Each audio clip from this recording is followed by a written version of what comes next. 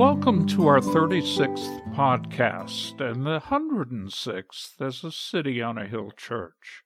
On this Thursday evening study, Pastor Mike opens the 4th chapter of Philippians and finishes this wonderful book. In this chapter, the Apostle Paul urges all of us to be united, joyful, and in prayer for one another as we carry each other's burdens and become a family in Christ. Pastor Mike has entitled this message, Peace for an Anxious Heart. Here is Pastor Michael Clark. All right, so Philippians chapter 4, verse 1, Therefore, my beloved brethren, whom I long to see, my joy and my crown, so stand firm in the Lord, my beloved. It's very poetic the way that Paul speaks. Paul is certainly a man's man, no doubt about that. He's a tough guy, and he's endured a lot of physical pain, actually, just for the sake of being a Christian, being a preacher of the gospel in his culture. And yet he has such a tender heart. And I would imagine that is not how he was before he was saved, when he was Saul of Tarsus running around trying to kill all the Christians and tear down the church and the churches there in Jerusalem. But it is a characteristic of Christ where you would have this love that just kind of emanates from within you, that we see exuded here in Paul's writing. He calls them his beloved brethren. And that would be one who is loved greatly, and he sometimes uses the word yoke fellows. Sometimes he uses the word bond servant. Other times he uses the word beloved. But all of these are phrases of close intimacy with these who would be reading this letter and those who were part of the early church. I have a good friend who's out on the Central Coast. He's a pastor. Actually, he's not pastoring anymore, but he pastored for many, many years. Matter of fact, I ordained him out at Calvary Chapel over on Highline. And his name is Beto.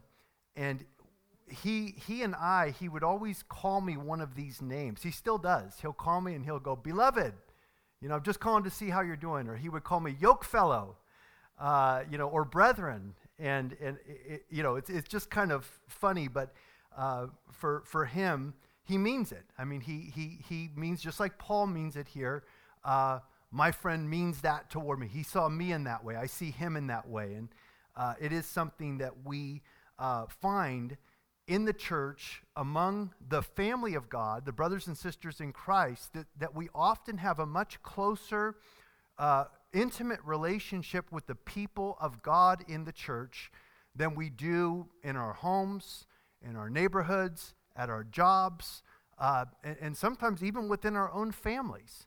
And that is because the church also is a family. We are brothers and sisters in Christ. As a matter of fact, Jesus speaks about this in Mark chapter 3. I'll read this to you. Jesus was speaking, and the people were getting upset at what he was saying. And it would appear that Jesus' family wanted to come and rescue him from what they thought was a potentially dangerous, escalating situation.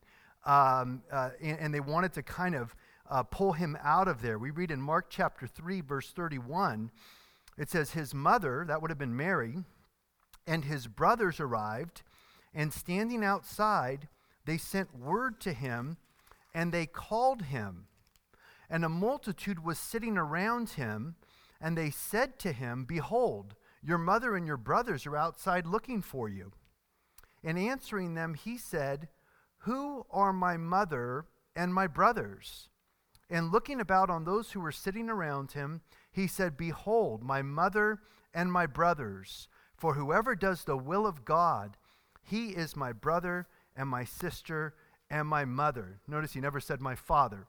But it is interesting that they were worried about Jesus. They were concerned because tempers were flaring. Jesus was speaking, and there were those who were getting upset with him. They were saying in verse 30 that he had an unclean spirit. And so Jesus was standing there and he was speaking unafraid, unashamed. And his family thinks they're going to have to go and just extract him from this scene. And it is interesting that it's mentioned that Jesus has other brothers, which will shoot down the idea that Mary was a perpetual virgin, as the Roman Catholic Church teaches today. That they didn't always teach that, but it is a doctrine today.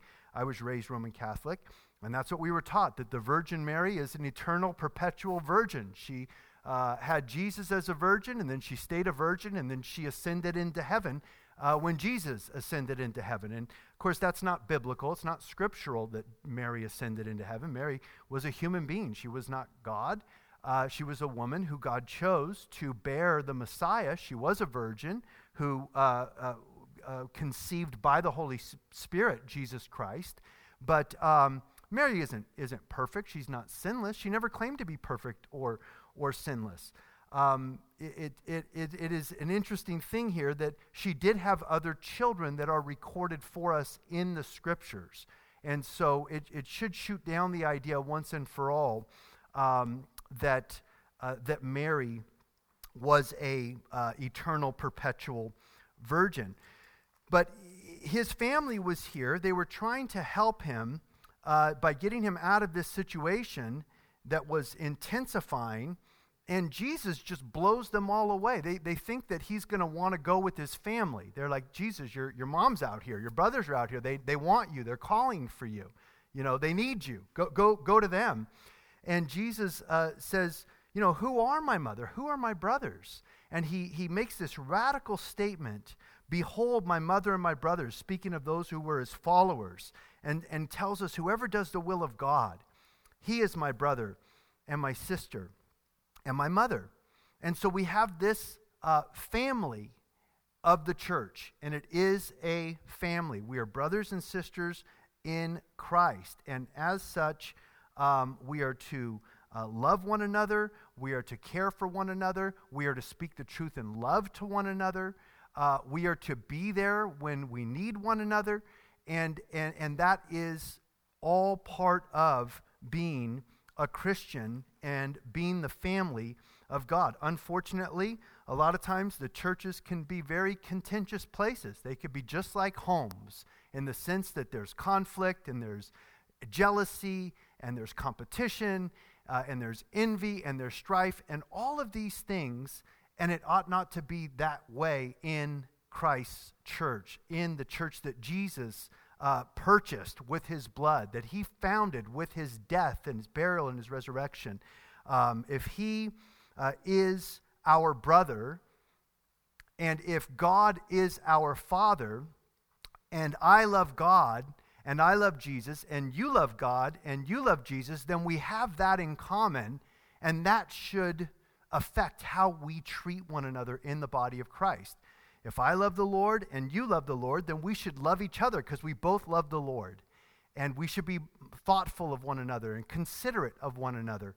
And so it's a beautiful thing when the church operates as a body and operates as a family appropriately and correctly. And it's a terrible thing when that is not the case. It really mars the church of God when there's tremendous conflict within the local church, and it's a bad testimony then at that point of who Jesus is, rather than a good testimony of who Jesus is when we love one another.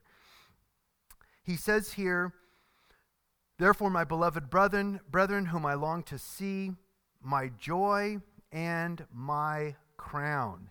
And so he had joy in this church. Paul was a spiritual father to this church. He planted this church there in Philippi, the ones that he's writing this letter to. He wants to see them again. Historians tell us that he never got out of this Roman dungeon. He never went to go back to visit these churches. And so he didn't get to see them again, at least not at that time. He would have seen them again later in heaven. But it was his heart to want to see them again. And he called them my joy and my crown. They literally brought joy to his heart. And if you've ever led anyone to Christ, or you've ever had the privilege of ministering to someone, and you get to see the Lord doing a work in their life, and they're maturing in the Lord, and you get to see them growing up in the faith, there's just no greater joy than to see people who you had a hand in ministering to just kind of getting on their way with the Lord and going from glory to glory and having testimony after testimony of what, and you have some little part, some little share in that story, in that life of that believer. There's really no greater joy. This is also what John said about those who are walking in the truth in 3 John, 1st, 2nd, 3rd John. 3 John chapter 1, there's only one chapter there. In verse 4, John says this, the beloved disciple. He says, I have no greater joy than this, to hear of my children walking in the truth. And so he, like Paul, saw these believers as his spiritual offspring, his spiritual children. He was like a spiritual father to them. And so this is something that Chuck Smith used to write. I have a picture that was with Chuck, and I had him sign it at a conference one time, at a pastor's conference, and he wrote this on there. He wrote 3 John 1:4. I have no greater joy than this, to hear my children walking in the truth. A proud spiritual father. Not only does he say that you're my joy, but he calls them my crown. And so they were like trophies of God's grace. That's how Paul saw them, trophies of God's grace. And really, that's how God sees us as Christians. He sees who we were, he saves us, and then he sees who we are and who we are going to become as we become more like his Son. And we become trophies of God's grace that God can point to us and say, look what I did for this individual. Look how I saved this individual, how I worked in this individual's life. And we can't take the credit for it, but God gets to brag on us as we are yielded to him, and we become those who are surrendered to Christ and are then living for the Lord. There's just no greater joy, and it's like a treasure to God. It's like a crown. So he tells them, so stand firm in the Lord, my beloved. Verse 2, I urge Euodia and I urge Syntyche to live in harmony in the Lord. Indeed, true comrade, I ask you also to help these women who have shared my struggle in the cause of the gospel, together with Clement also, and the rest of my fellow workers whose names are in the book of life. Now, perhaps these two women who he's referring to, Euodia and Syntyche or Syntyche, to live in harmony, perhaps this is who he was referring to back earlier in the letter when he said this in chapter 2, verse 1. He said, if there's any encouragement in Christ, if there's any consolation of love, if there's any fellowship of the Spirit, if any affection and compassion, make my joy complete by being of the same mind, maintaining the same love, united in spirit, intent on one purpose. Do nothing from selfishness or empty conceit, but with humility of mind, let each of you regard one another as more important than himself. Do not merely look out for your own personal interests, but also for the interests of others. And so the reason Paul would have included that in his letter is because this is what this church needed to hear, that there were some people that were not doing this. They weren't loving by being of the same mind. They weren't united in spirit. They weren't intent on one purpose. There wasn't harmony and affection and compassion. Rather, there was selfishness and empty conceit that was taking place in this church. And so we already looked at that back in chapter 2, but Paul is now encouraging these women to live in harmony. Live in harmony in the Lord. Verse 3 again, true comrade, I ask you also to help these women who have shared my struggle in the cause of the gospel, together with Clement also and the rest of my fellow workers whose names are in the book of life.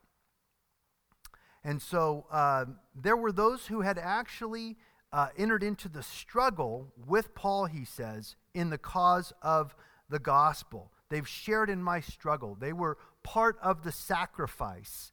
Paul was not just doing this alone. No man, no person can do a work of God alone. It's not possible. It takes a whole group of people to come alongside a man. If a man is called to pastor a church, or someone is called to the mission field, or to just go out and to do ministry in the community or in the hospital or in a senior center or whatever it is, someone who's called, you have to have people who are there struggling with them, that are encouraging them, that are supporting them. Perhaps there are financial needs that need to be met, as Paul is going to address here in a minute, that this church was meeting the financial needs that he had, the costs of ministry. No one is alone. No one is out there on their own doing the work of God without others putting their hand to the plow and entering into that ministry, even if it's behind the scenes. That's the only way that ministry happens. None of us are an island. No man, no woman can go off on their own and do this great work of God all by themselves as a Lone Ranger type of a Christian. It just doesn't happen. We're a body. We need one another. And those who are called to certain positions of leadership or more of the visible ministry, they couldn't do it. I couldn't do this without those of you who come alongside me and undergird me with your prayers, with your support, with making sure the church happens, with the finances coming in so that we could pay the bills. On and on it goes. And Paul recognizes this, that there are those women who shared with him in his struggle, in his ministry for the cause of the gospel.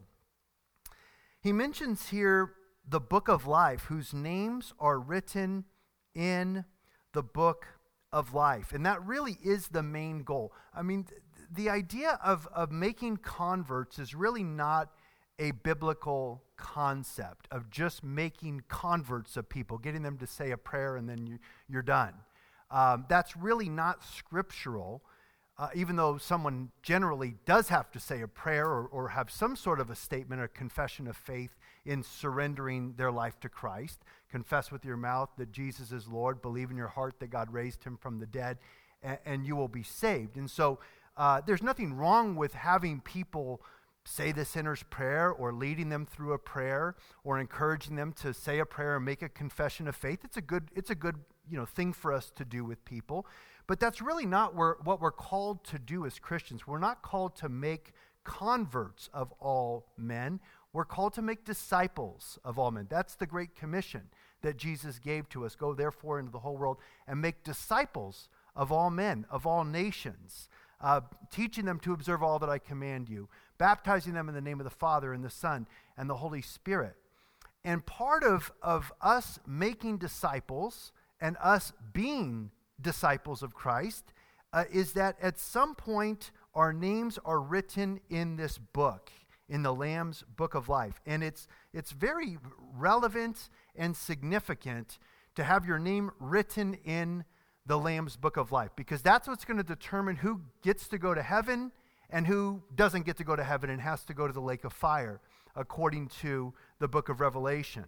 Because none of us deserve to go to heaven, guys.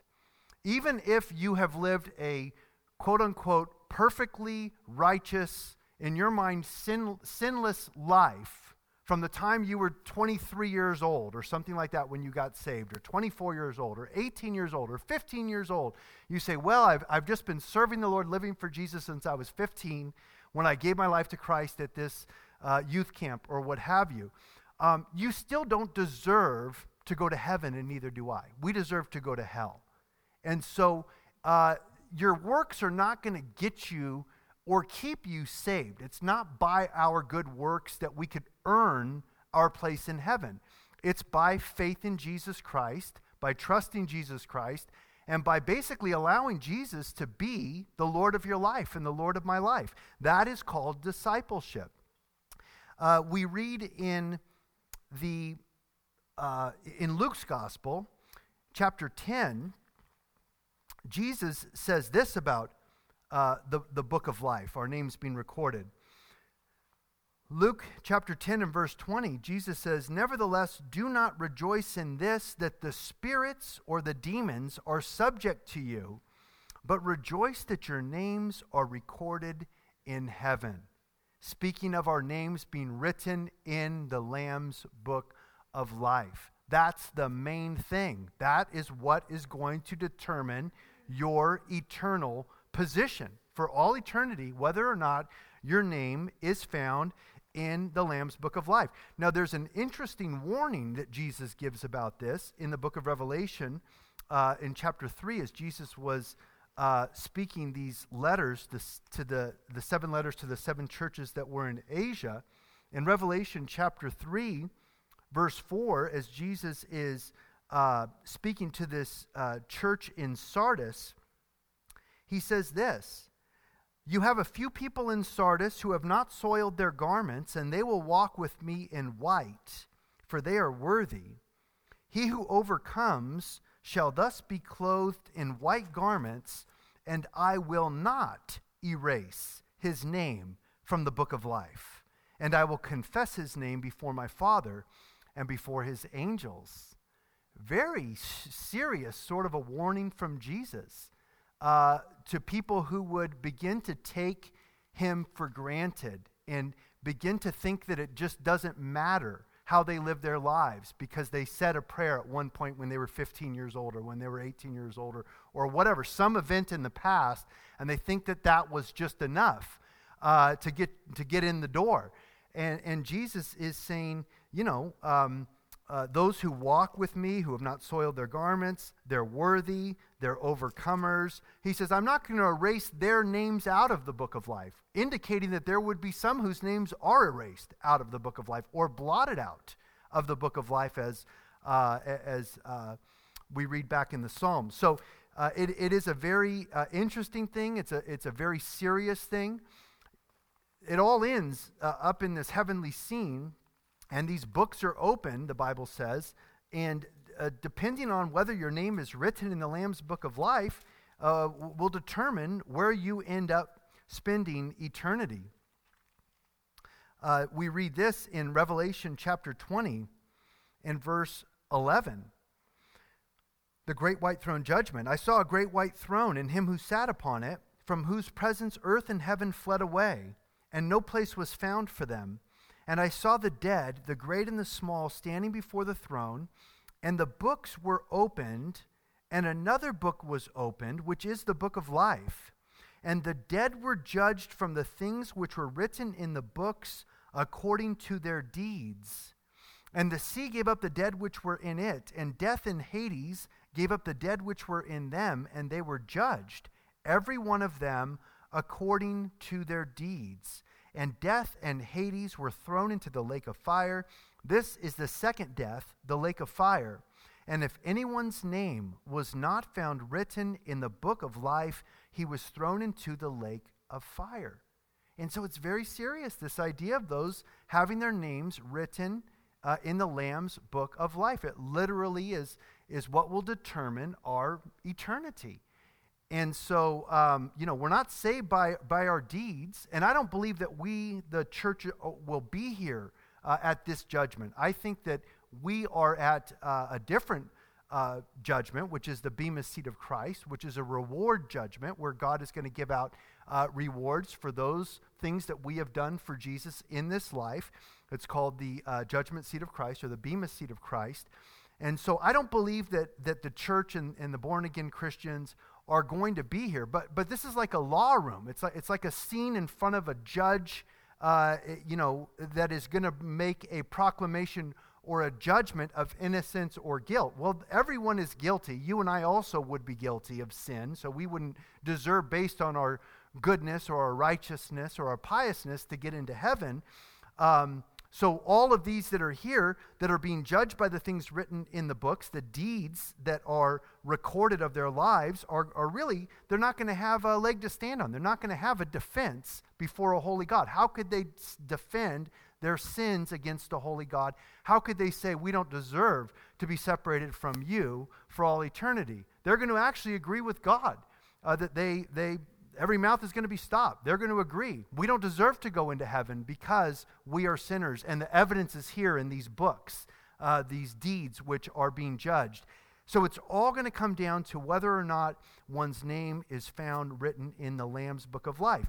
Because Jesus then took the death. Jesus took the punishment that you and I deserve. And instead of punishment, we get grace, we get mercy, we get forgiveness.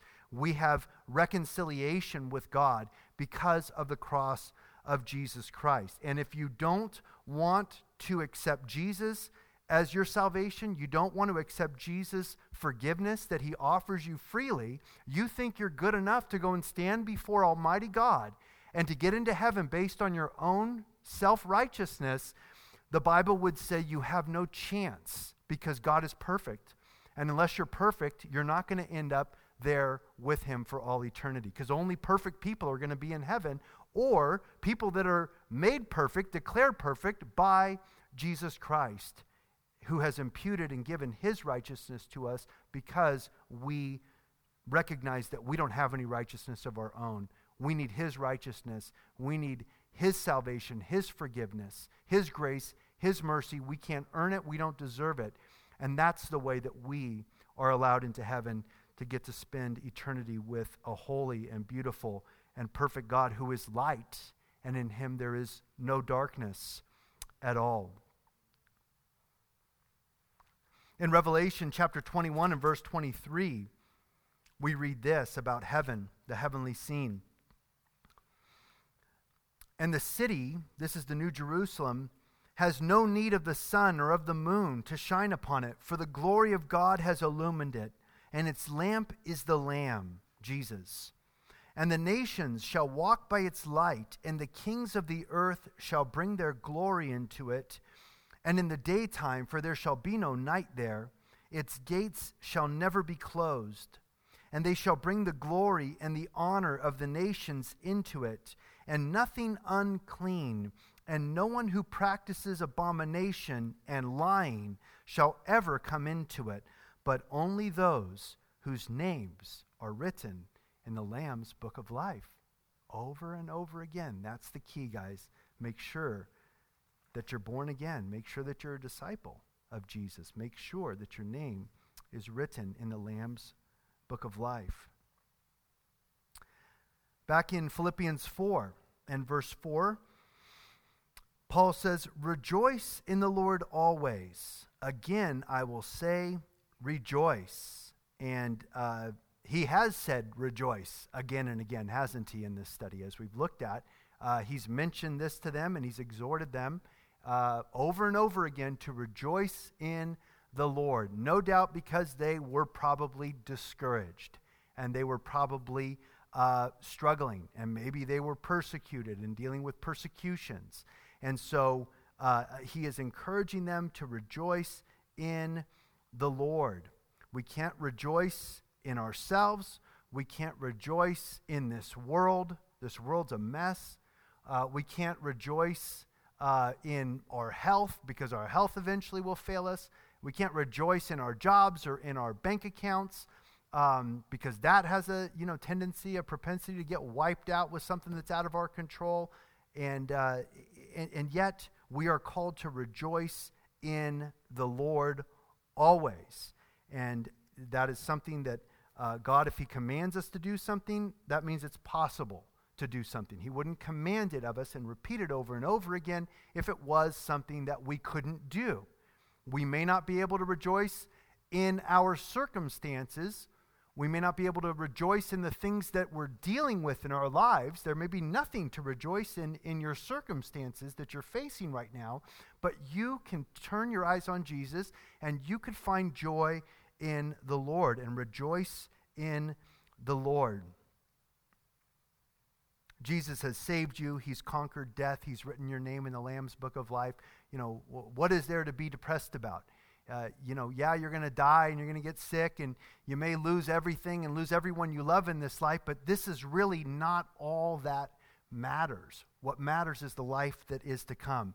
Anybody that's lived, a few decades in this life will tell you it goes fast, and there's a lot of pain and there's a lot of suffering. and there's a lot of uncertainty, and there's a lot of regrets. You can't rejoice in this life, but you can always find joy in the Lord and in the person of the Lord Jesus Christ. Rejoice in the Lord always. Again, I will say, rejoice. Verse 5, he says, let your forbearing spirit be known to all men, for the Lord is near, or literally the Lord is at hand, probably speaking of his coming, because Paul was often reminding them that Jesus Christ is coming again. He didn't just go to heaven to stay there. He went to prepare a place for us, and he's going to come again to receive us to himself, so that where he is, we will be with him also. And so he is telling them to let your forbearing spirit be known to all men. Now, forbearance is really one of the characteristics of God. It's another word for being long-suffering or patient in afflictions. And it's very difficult to forbear or to long suffer if you're really suffering and you're really suffering long. It's hard to do that with joy. It's hard to do that with peace. It's hard to do that with hope. And yet that is what we're called to do. Sometimes, forbearing is just dealing with difficult people in your life, maybe even in your own home. And you have to continue to suffer long at your job, or suffer long in your home, or suffer long with those who have been estranged from you. And there's no easy answer. There's no quick solution. There may never be a solution in this world, and yet you are called, and I am called and commanded to let our forbearing spirit be known to all men. That is part of what is modeling for others our faith in Christ, that we're different than everybody else. You take away everything from your life that you love, and then you really find out who you are. And other people find out who you are. And sometimes we're really surprised by who people are. We thought differently of them. Oftentimes, we are very surprised in who we are. We thought differently of ourselves. And yet, the Lord is good, and the Lord is long-suffering with us. He's patient with us. He forbears with us. And so we also are called to forbear with others, and to suffer long for others and with others, because the Lord is near. His coming is soon. It might be today that he comes back. And I was at this event earlier for my job with the county, and talking to a sister in the Lord who used to come to the church many years ago, and she was saying, things are so hard and things are so challenging, and she goes, I just hope that the Lord is just going to come back soon, And I said, yeah, that's what we've been saying for 2,000 years. We all feel that way, and that's good, that we think, what? I just have to get a little bit further down the road. I just have to keep going and keep taking one step after another and put one foot in front of another through this very difficult time, because you know what? The Lord's coming is soon. His coming is right around the corner. He could come back today. He could come back this very moment. For his church, and then it's all going to be all right. It's all going to be made fine and beautiful in God's timing. Or you'll go on to live 60, 70, 80, 90 years, and then you'll die, and this body will be put back into the ground, back to the dirt, and your spirit soars to go to be with Jesus. So whether he comes for us or we go to be with him, it's not going to be that long, guys. A day is like 1,000 years. 1,000 years is like a day, and time really does fly by. Verse 6, this is some of the most beautiful, encouraging scriptures in all of the New Testament here. Be anxious for nothing. I'm just going to read several verses, and then we'll go back and look at them individually, because it's just a beautiful series of promises here for the Christian.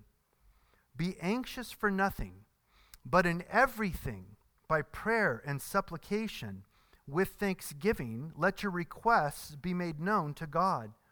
And the peace of God, which surpasses all comprehension or understanding, shall guard your hearts and your minds in Christ Jesus. Finally, brethren, whatever is true, whatever is honorable, whatever is right, whatever is pure, whatever is lovely, whatever is of good repute, if there is any excellence, and if anything worthy of praise, let your mind dwell on these things. The things you have learned and received and heard and seen in me, practice these things, and the God of peace shall be with you. Very powerful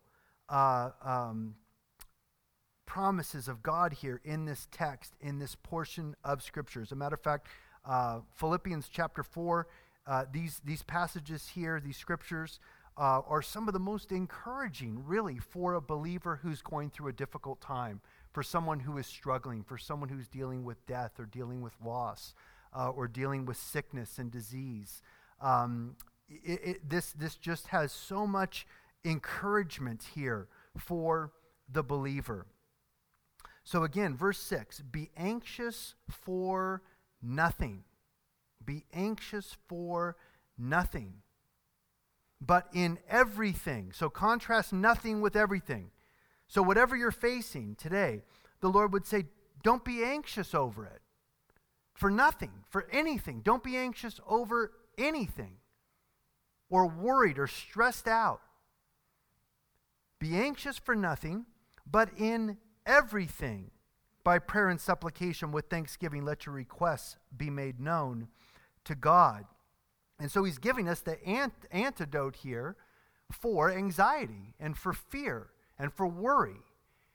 Be anxious for nothing, but here's the solution so that you're not going to be anxious, or you're not going to be worried, you're not going to be stressed out. In everything, by prayer and supplication with thanksgiving, let your requests be made known to God.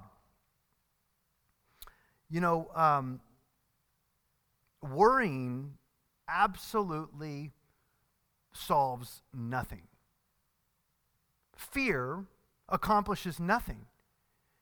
You know, you could be afraid of the dark. You could be afraid of losing your job. You could be afraid of, losing your health, or afraid of getting cancer, or afraid of dying, or afraid of getting into a plane crash, or afraid of getting into a car accident, or afraid of a recession, or afraid of the stock market crashing. You could be afraid of a dictator taking over power in the White House and turning us into a communist nation. You could be afraid of aliens coming from outer space. All this stuff that's out there that people are afraid of. You could be afraid of the boogeyman. You could be afraid of ghosts. You could be afraid of demons. You could be afraid. You could just spend your whole life being afraid of everything. Being afraid of spiders and being afraid of, cockroaches. There's so much that people fear, all these phobias that people have, and yet it accomplishes nothing. There's no purpose for fear. There's nothing that's valuable in your life, especially as a Christian, to fearing or worrying about things that you have no power over or you have no control over. What could you do about it anyways? If somebody were to break into your house, or if we were to get hit by a nuclear bomb, or if there was a giant earthquake and it swallowed the state of California, all of the fear, even if that happens, what is all your worrying and fearing about it going to change anything? It's going to happen if it's going to happen. And we're not called to be fatalistic and comme ci, comme ça, c'est la vie, whatever will be, will be. We have to be realistic, but we're not called to be afraid, because we trust that God is in control. We trust that the Lord is on our side. We trust that God has gone before us, that he knows the end from the beginning. We trust that we have promises in the Word of God that we can stand upon, that we can cling to and claim as his children, and that as a father, he is going to take care of his children. No matter what comes, whatever will come our way, fear and anxiety profit you nothing. As a matter of fact, what it will do for you is create problems you didn't even know you had before. And it's interesting that, the enemy is very crafty in stirring fear among the population and anxiety among the people. He doesn't even have to make good on the things that he gets people afraid of. He just has to get them afraid, or, get them worried and get them anxious. Then they're not going to sleep, and then they may, have high blood pressure, and then they're going to need to go get on medications. And And then there's going to be side effects from the medications, and then they may need to go to therapy, and and in the end, none of it may even happen. And so what good did it do us? The enemy is the one who's trying to sow seeds of fear into your life, into my life. And the Lord says, don't be fearful or worried or anxious about anything. We trust that the Lord is good, that the Lord is sovereign, the Lord is in control, and that God is love. It's who he is. And so therefore, if God is love and I'm in his hand, then I could trust that whatever the enemy throws at me, whatever people can do to me, they will not be able to separate me from my bond of love with God and his love for me. And that's all that matters, guys. That's really what counts. But we have to continue to remind ourselves of these truths, because you're not going to hear this out in the news. You're not going to hear it in the media. You're not going to hear this in the television, on the radio, unless you listen to Christian radio, or the movies in Hollywood. They make money off of sowing fear and discord and dissension and division into our culture. They make money. Politicians get elected by making you afraid of the other guy. That's how they get you to vote for him. And if you're not afraid, maybe you're not going to go register to vote. So they want you to be scared. They want to upset you so that they get you to vote for them, or for you to buy their product, or to watch their programs, or what have you. And Paul is saying we should be anxious for nothing. The Lord promises that he is going to take care of all of our needs. He is going to provide for all of our needs. And therefore, we don't have to worry. We don't have to fear. We don't have to be anxious. In everything, by prayer and supplication, with thanksgiving, let your requests be made known to God. And so the antidote for anxiety and for fear would be to pray. Spend time with the Lord. Let your petitions come before God. Supplications. Tell God what it is that you're struggling with and what you're worried about. Once you enter into prayer and you enter into communion and harmony and fellowship with God, and you know that God is there and that God loves you. He loves you enough that he sent his only begotten Son to hang and bleed and die on the cross for your sins so that you could have fellowship with God. He could bridge that gap that your sin caused you to be separated from God. He sent his Son to die. That is how much he loves you. And when you enter into prayer and fellowship with the Lord, and then you realize that he cares about what you're facing, and he's big enough to handle what you're facing, then you could start to thank him. Even though you can't thank him for your circumstances, your present surroundings or your present circumstances. Maybe there's really nothing good that you could see that's happening right now, but you could still thank him for who he is. You could thank him for sending his Son to die for your sins. You could thank him for giving you his Holy Spirit to dwell within you. Thank you for giving you a Bible that you could read in your own language so you have God's word to speak to you anytime that you want.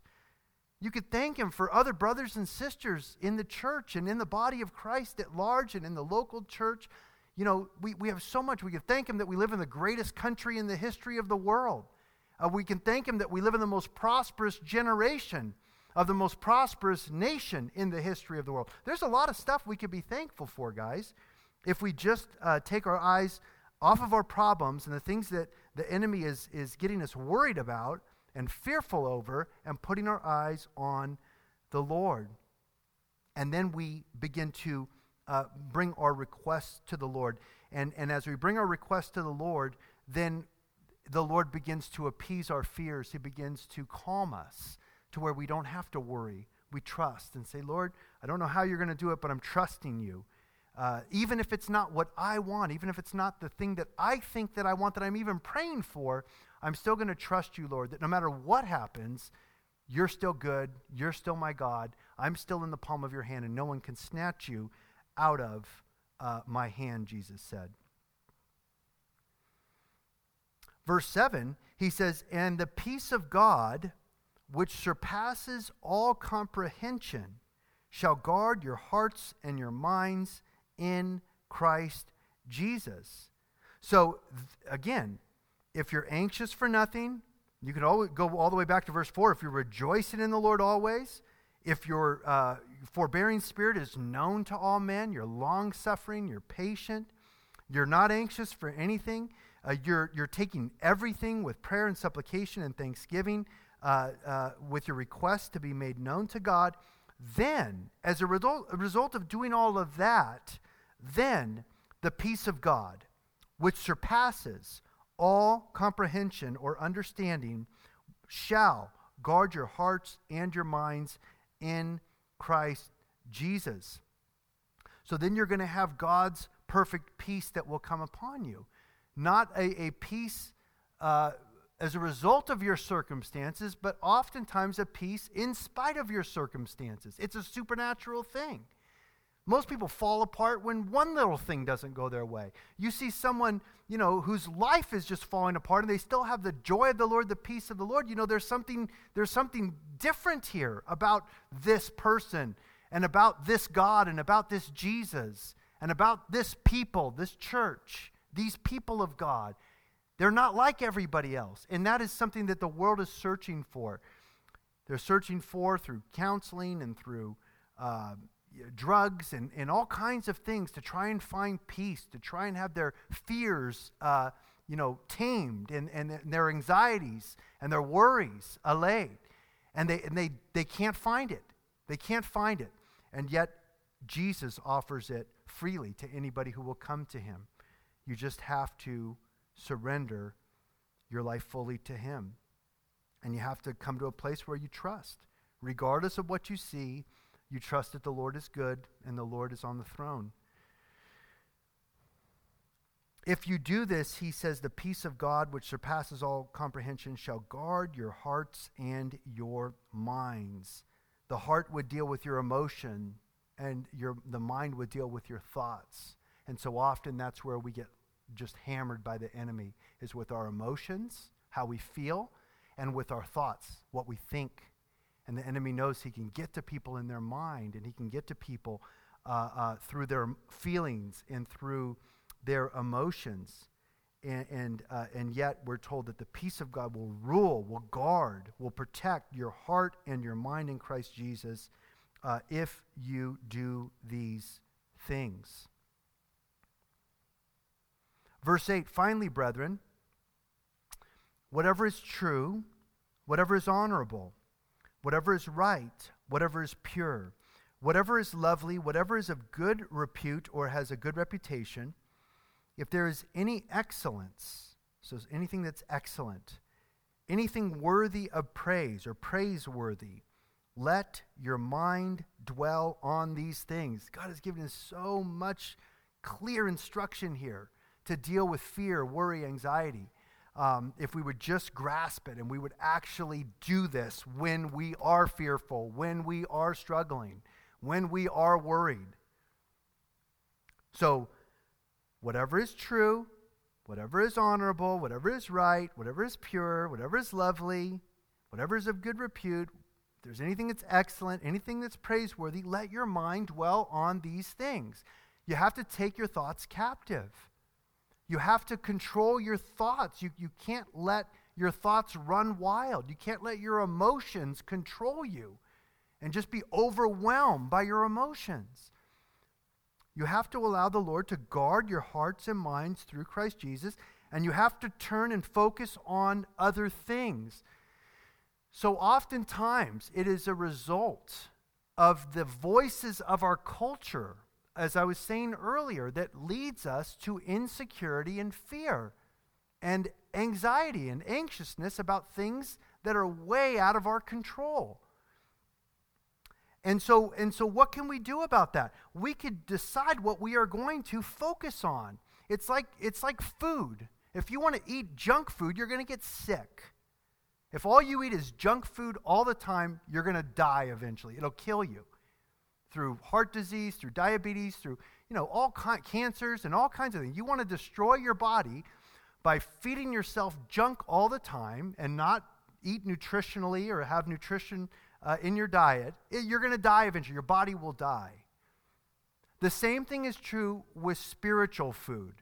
When you are feeding upon worldly, carnal media, worldly, carnal television, worldly, ungodly news, and talk shows on the radio or YouTube channels, and all it is negativity and fear-mongering and hatred and anger and contention and strife and violence and lust and all this stuff, the filth that's pushed out through the media. If that's what you're feeding on, and then you're going to come and hear a 60-minute sermon a couple of times a week and think that you're going to be okay and not be fearful, worried, or anxious about things that you have no control over, I have news for you. You are going to struggle to find peace if your diet and you're feeding upon spiritual junk food and filth all the time. Oftentimes I can tell what sort of stuff people are into by their language and by their conversation. If you listen to people, you can kind of hear who they're listening to when they talk to you. Because really, none of us are original. We all think we're original, but none of us are original. We're always getting our ideas from others. So the question is, who are you listening to? Whose voices are you heeding? Whose voices are you entertaining? Whose voices are you listening to? Because that is going to make you who you are. It's going to make you who you are. People didn't just start out as Nazis in Germany hating Jews. They listened to the wrong people for too long. It was called propaganda. Hitler and Goebbels and Himmler and Goering and all of these Nazi leaders, they controlled the information. They controlled the voices. They controlled the television program. They controlled the radio programming. And they made sure that you only heard from them. And they just brainwashed a whole generation of Christian people. The Germans were Christian. That's where Martin Luther came from. The Reformation came from Germany. Some of the greatest theologians to this day are still the German theologians of the 18th and 19th centuries.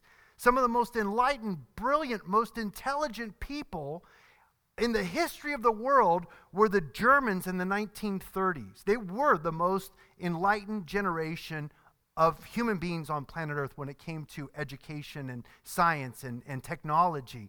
And yet, they were brainwashed because of the voice and the voices that they were listening to. And it turned them into monsters. It turned them into beasts. They went from the most enlightened to the worst generation, one of the worst generations in the history of the world. They either participated in the genocide of the Jews and other political prisoners there in the concentration camps in Nazi Germany, or they stood by and did nothing about it. And they knew. They were silent, and they didn't stand up for the rights of those who were being afflicted and those who were being unjustly rounded up and summarily executed. And so be careful who you're listening to online, guys. Be careful who you follow on YouTube and who you follow on the internet, because those people, those voices are speaking into your life, and it is making you into somebody. Find voices that are going to point you to Jesus, that are going to encourage you in the Word of God, that are going to uplift the name of Jesus, that are going to honor the Word, the Bible, that are going to sing praises to the Lord. That is how you are going to be uplifted. Whatever things are true, whatever things are lovely, whatever things are pure, whatever things are right, dwell on these things. The choice is yours and the choice is mine. And there's so many voices out there vying for our attention that are trying to get us to listen to them. And yet the Lord is the soft, still voice in the background who's always there if we want to listen to him. He's always around. He's always available. But he's not the loudest voice in the room. Typically, he's the most quiet, soft voice in the room. But it's the true voice. It's the voice of the shepherd, the good shepherd, Jesus Christ.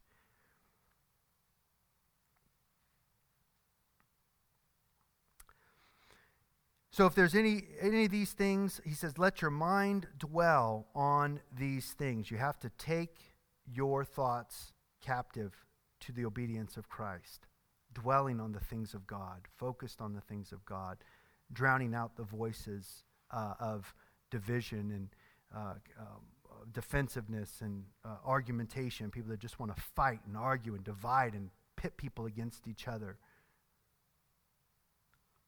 Verse 9, the things you have learned and received and heard and seen in me, practice these things, and the God of peace shall be with you.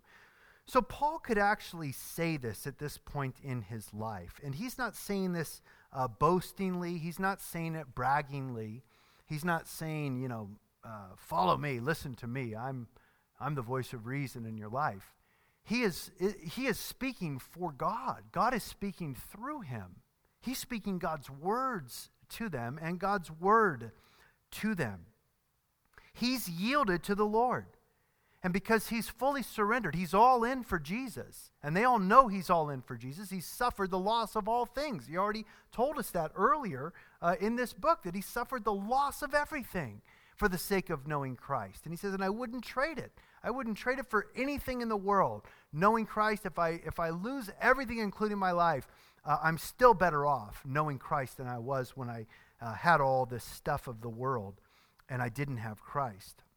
And so because he is leading in this way, he then can say, the things that you have learned, received, heard, and seen in me, he says, practice these things. And then the God of peace shall be with you. Paul would say, follow me as I follow Jesus. And that's really the only time that you could tell others to follow you is if you are wholeheartedly following Jesus. And where you are following Jesus, you could say, hey, follow me as I follow Jesus. Where you're not following Jesus, you'd be smart to say, hey, don't follow me in this, because this ain't of Jesus. This is just my flesh, and I'm really just, convicted right now that I'm doing this in front of you, or I'm, watching this, or I'm participating in this behavior, or I'm speaking this way. We have to test all things by the Word of God, of course, and we need to be those who are wise enough to test others and what they're saying and how they're living and so forth. In other words, don't just let somebody come along and say, well, just follow me and do everything I say and you're going to be just fine. You probably want to turn and run the other way if somebody, as a spiritual leader, tells you that. Follow me. I'm the voice of truth to you. That's what Jim Jones did. That's what David Koresh did. That's what Charles Manson did. Those are cult leaders, very dangerous people. When they say, don't listen to anyone else, only my voice, only follow me and do exactly what I say. That's a very dangerous individual. But if somebody's following the Lord, they love the Lord, they're obeying the Word of God, you see the fruit, the evidence of the Holy Spirit in their lives, those are the people you want to hang out with. Those are the people you want to be close to. Those are the people you want to give permission to speak into your life, because those are the people who are going to help you, because they're being used by God. And God will use you in other people's lives if you're surrendered and you're obeying the things of God. He'll use you in other people's lives, and God will use other people in your life if they're surrendered, if they're obeying the Lord, if they're surrendered to the Word of God in their lives. He says, if you do this, then the God of peace will be with you. It's not just about knowing it. He says you have to practice it. So you have to learn this, and then you have to do it. It's not enough just to get the head knowledge and to get a certificate of completion that you studied through the whole Bible. You have to take it and apply it to your own life personally if you want the peace of God to be with you individually. Verse 10, he says, but I rejoiced in the Lord greatly, that now at last you have revived your concern for me. Indeed, you were concerned before, but you lacked opportunity. Not that I speak from want, for I have learned to be content in whatever circumstances I am. I know how to get along with humble means, and I also know how to live in prosperity. In any and every circumstance, I have learned the secret of being filled and going hungry, both of having abundance and suffering need. Boy, that would just throw a lot of cold water on the name it and claim it prosperity gospel, wouldn't it? You know? God only wants you to be rich and happy all the time, you know, and if you give me all your money, then you'll be rich and happy, you know, basically is the prosperity gospel. And the only one, you know, rich and happy is the guy that you're giving the money to. Everyone else ends up sad and broke because they gave all their money to the other guy. But Paul didn't know anything about the prosperity gospel. Paul wasn't there saying, give me all your money and then you'll be happy. He's saying, look, put God first. I've learned to put God first. I've learned that in every situation, I could find something to be thankful for. I could praise God in every circumstance, even the bad stuff. He's in prison as he's writing this with a death sentence hanging over his head that the Roman government is about to execute and take his life. And he's still saying, I'm content. I have joy. I have the peace of God. I've learned contentment in any and all circumstances, not just when I'm getting my way, not just when things are going well for me. You know, everybody could be a happy Christian when everything's going their way. But what about when everything's not going your way? Can you still rejoice in the Lord? That's true Christianity, by the way. To be able to rejoice in the Lord at all times in all things. That's true Christianity. That's truly coming to the place where the spiritual is more important to you than the physical. Where the eternal is more important to you than the temporal. If you're only happy when everything's going your way, you're only happy when you're always getting your way and only getting your way, then what difference is there between you and a non-Christian? They're happy when they're getting their way too. They're happy when they get everything they want too. But they're miserable when they're not getting their way. Matter of fact, their world falls apart when they lose everything. And that ought not to identify us as Christians. Because this earth is not our home. We're just passing through this world. We're sojourners. We're just traveling through this world to get to the real world, which is heaven. Paul suffered greatly, but he also learned the secret of contentment, because the secret is that the contentment is not in your circumstances, it's in Jesus. Your contentment is not in the things that you have, it's in the personal relationship with Jesus Christ that you enjoy. That's where you find your contentment. That's why you could say, I could be abased and I could abound, and I've learned to be content in all things. The secret of contentment.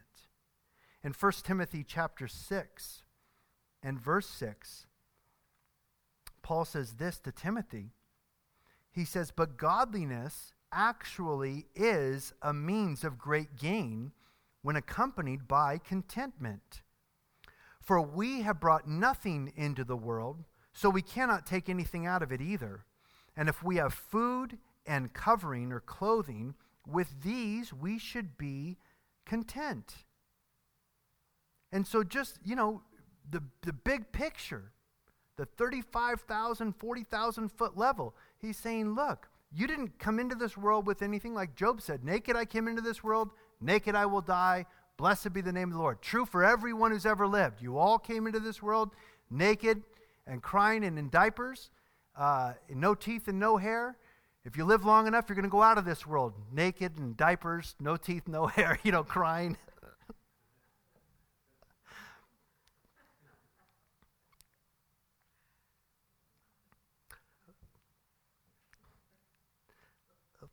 But the truth is that, you know, if we just have food and clothing, you know, somewhere to sleep at night, that's so much more than so many other people have all over the world. There's no guarantee that you're going to have food and clothing and shelter. It's not a guarantee in this world as a human being. There's plenty of people that don't have that. So if you have that, we should be content with that. We should be thankful for that and be content with that. He says in verse 9, those who want to get rich, think of the name it and claim it group again, the prosperity gospel group, those who want to get rich fall into temptation and a snare and many foolish and harmful desires which plunge men into ruin and destruction. For the love of money is a root of all sorts of evil. And some, by longing for it or lusting after it, have wandered away from the faith and pierced themselves with many a pang. Riches make themselves wings, the Proverbs say, and fly away. You can't take it with you. Even if you achieve billions in this life, eventually you're still going to die and you can't take it with you. You're going to leave it to some spoiled kid who's going to blow it on drugs probably. And so it is not about what we have in this world, the physical, material things of this world that we find contentment in, but it's godliness. It's knowing the Lord. It's just having the basics covered. And with this, we are content. Jesus taught about this in the Sermon on the Mount. In Matthew chapter 6, Jesus said this in verse 31. He said, "Do not be anxious then, saying, what shall we eat, or what shall we drink, or with what shall we clothe ourselves? For all these things the Gentiles," or the unbelievers, "eagerly seek. For your heavenly Father knows that you need all these things. But seek first his kingdom and his righteousness, and all these things shall be added unto you. Therefore do not be anxious or worried about tomorrow, for tomorrow will care for itself. Each day has trouble of its own." Seek first the kingdom of God. Every day put God first. Make his righteousness your goal every day. And Jesus says, and you won't have to worry about it. Everything will be taken care of. God will take care of you just like he takes care of the birds. You're worth more than many sparrows, Jesus would say. And God takes care of the sparrows, the birds, the animals, the flowers. He's going to take care of you too. You're his son, you're his daughter. You don't need to fear. Verse 13. He then says, "I can do all things through him who strengthens me." I can do all things through Christ who strengthens me. And Paul could say that because Paul believed what he wrote. Paul lived what he's telling us here. And because he lived this, he believed it, this was who he was, he can then say, I could do all things through Christ who strengthens me. Jesus told his disciples in John chapter 15, apart from me, you can't do anything. Jesus said, apart from me, you can do nothing. But I could do all things through Christ who strengthens me, because it's not my strength. It's Christ's strength in me. It's not my power. It's God's power at work in me. If I am doing these things, if I am trusting the Lord, if I am living my life for him, then I could rest. Like Paul's saying, I could rest. I could do anything that God gives me strength to do. And if God doesn't give me the strength to do it, then I probably don't need to do it. He'll give me the strength for the day to do what he is calling me to do. And he will do the same for you. There's no verse in the Bible that says God won't give you more than you can handle. That's not a verse in the Bible. You'll hear it spoken. You'll hear it quoted. But it's not a Bible verse. You can't say chapter 1, verse something says, God won't give you more than you can handle.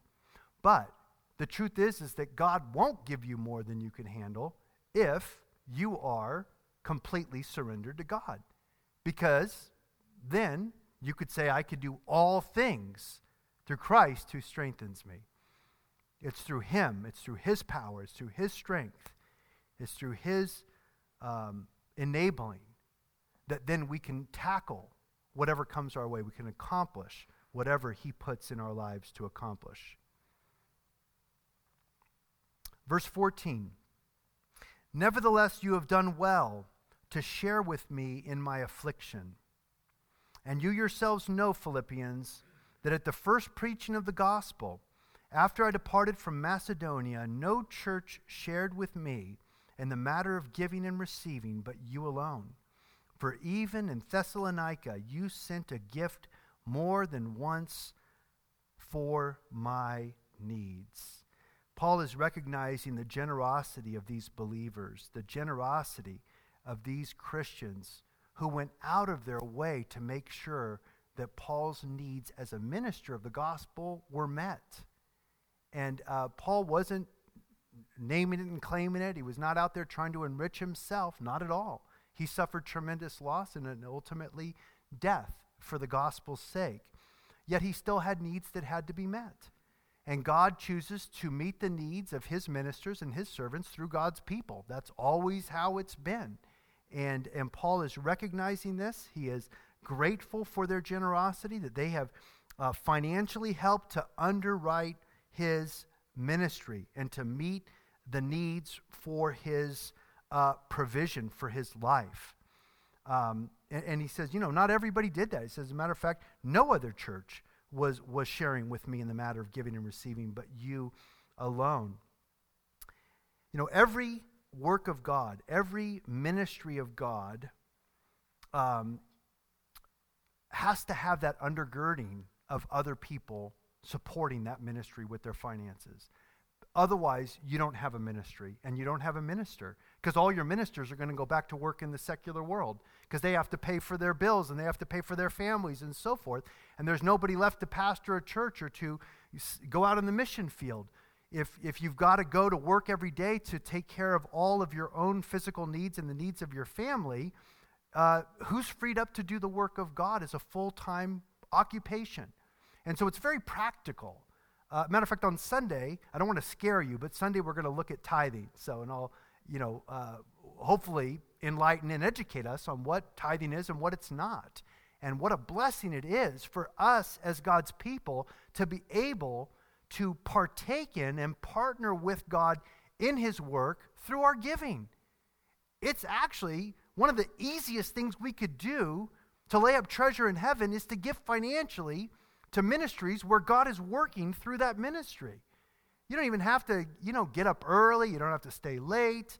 You don't have to, go and change diapers in a nursery. You don't have to know how to play a musical instrument and rehearse. You don't have to, prepare Bible studies and sermons. And yet you have you're a partaker. You have a part in that church, in that ministry, with that mission overseas, because they couldn't do that. We couldn't do this without people financing and underwriting and undergirding the ministry with their giving.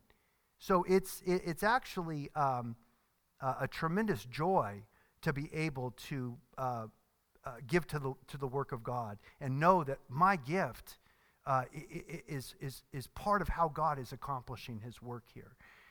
Pastor Osborne, one of my dear friends who from Africa, we still send our tithes to his family, to help with his family and the orphanage in Africa. As a church, we tithe. And his wife always sends me those beautiful text messages to thank us for our prayers and our love and our financial support. And I always tell her, and I tell Pastor Osborne, it is my joy that we get to do this as a church. It's a privilege that we have a part in what he's doing halfway around the world, casting out demons out of witch doctors and people that are participating in animal and human sacrifice and coming to know Jesus Christ, setting captives free from darkness, leading children to Christ, starting orphanages, raising up children in the ways of the Lord so that they could go on to become scientists and doctors and nurses as Christians, affecting East Africa. And we get to be a part of that just by giving a little bit of the money that comes in here to support them. And the answer is yes, we get to be a part of that. It is a joy to be able to give to the Lord's work and to know that we are laying up treasure in heaven and we're helping to accomplish the Great Commission here on this earth. Verse 17, he says, "Not that I seek the gift itself, but I seek for the profit which increases to your account." Paul understood this. It wasn't about Paul getting rich. He certainly wasn't getting rich out of the ministry. He was getting poor. But, he had to pay for travels and so forth, and food and clothing and shelter and things like this. And Paul is saying, I am happy to see the profit which increases to your account. Because can you imagine the mansions in heaven for these people that underwrote Paul the Apostle's earthly ministry? They probably have the coolest, most beautiful mansions in all of heaven, because they were the ones that made this possible for Paul to preach the gospel all over the world and to write half of the New Testament for us. Verse 18, "But I have received everything in full, and have an abundance. I am amply supplied, having received from Epaphroditus what you have sent, a fragrant aroma, an acceptable sacrifice, well-pleasing to God. And so he's saying, you know what? I have all my needs met, and you are part of the reason why. And then he says, and, verse 19, my God shall supply all of your needs according to his riches and glory in Christ Jesus. Why could Paul say this so definitively? Because he knew their hearts. He knew that they were the hearts of good stewards and generous people. And people who are good stewards of money, God's going to give them more money because he knows he could trust them with more money. Because we're just stewards of everything we have, our time, our treasure, and our talents. And because they were single-minded about the gospel and about getting the word of God and the gospel of Jesus Christ out, he says, I know this, my God will supply all of your needs according to his riches and glory in Christ Jesus. Now to our God and Father be the glory forever and ever. Amen. Greet every saint in Christ Jesus. The brethren who are with me greet you.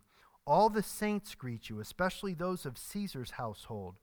The grace of the Lord Jesus Christ be with your spirit. Interesting that he mentions here the saints. These are not, Saint Joseph or Saint Justin or Saint Mary, that some church has determined this person now is a saint and they are sanctified by the church. No. Anyone who is a Christian is a saint according to the New Testament. You don't need some church to recognize you because you've performed miracles or because you've given your life to serve the poor in India or something like this, even though those things are great. You are a saint if you are a born-again Christian and a believer in Jesus Christ. He says, all the saints greet you, especially those of Caesar's household, indicating that he was leading some of Caesar's household to Christ, the one who had imprisoned him, Nero, the mad emperor of Rome. He was leading Caesar's household to Christ because they were chained to him in the prison, and they couldn't stop him from ministering to these guards, these Praetorian guards, these exclusive, top secret special forces of the Roman Empire. Paul was with them 24 hours a day, 7 days a week, and he was leading them all to Christ. And he says, yeah, and all the people from Caesar's household say hi. The saints from Caesar's household greet you too. Wonderful, wonderful book here, and such an encouraging book for all of us to keep our eyes on Jesus.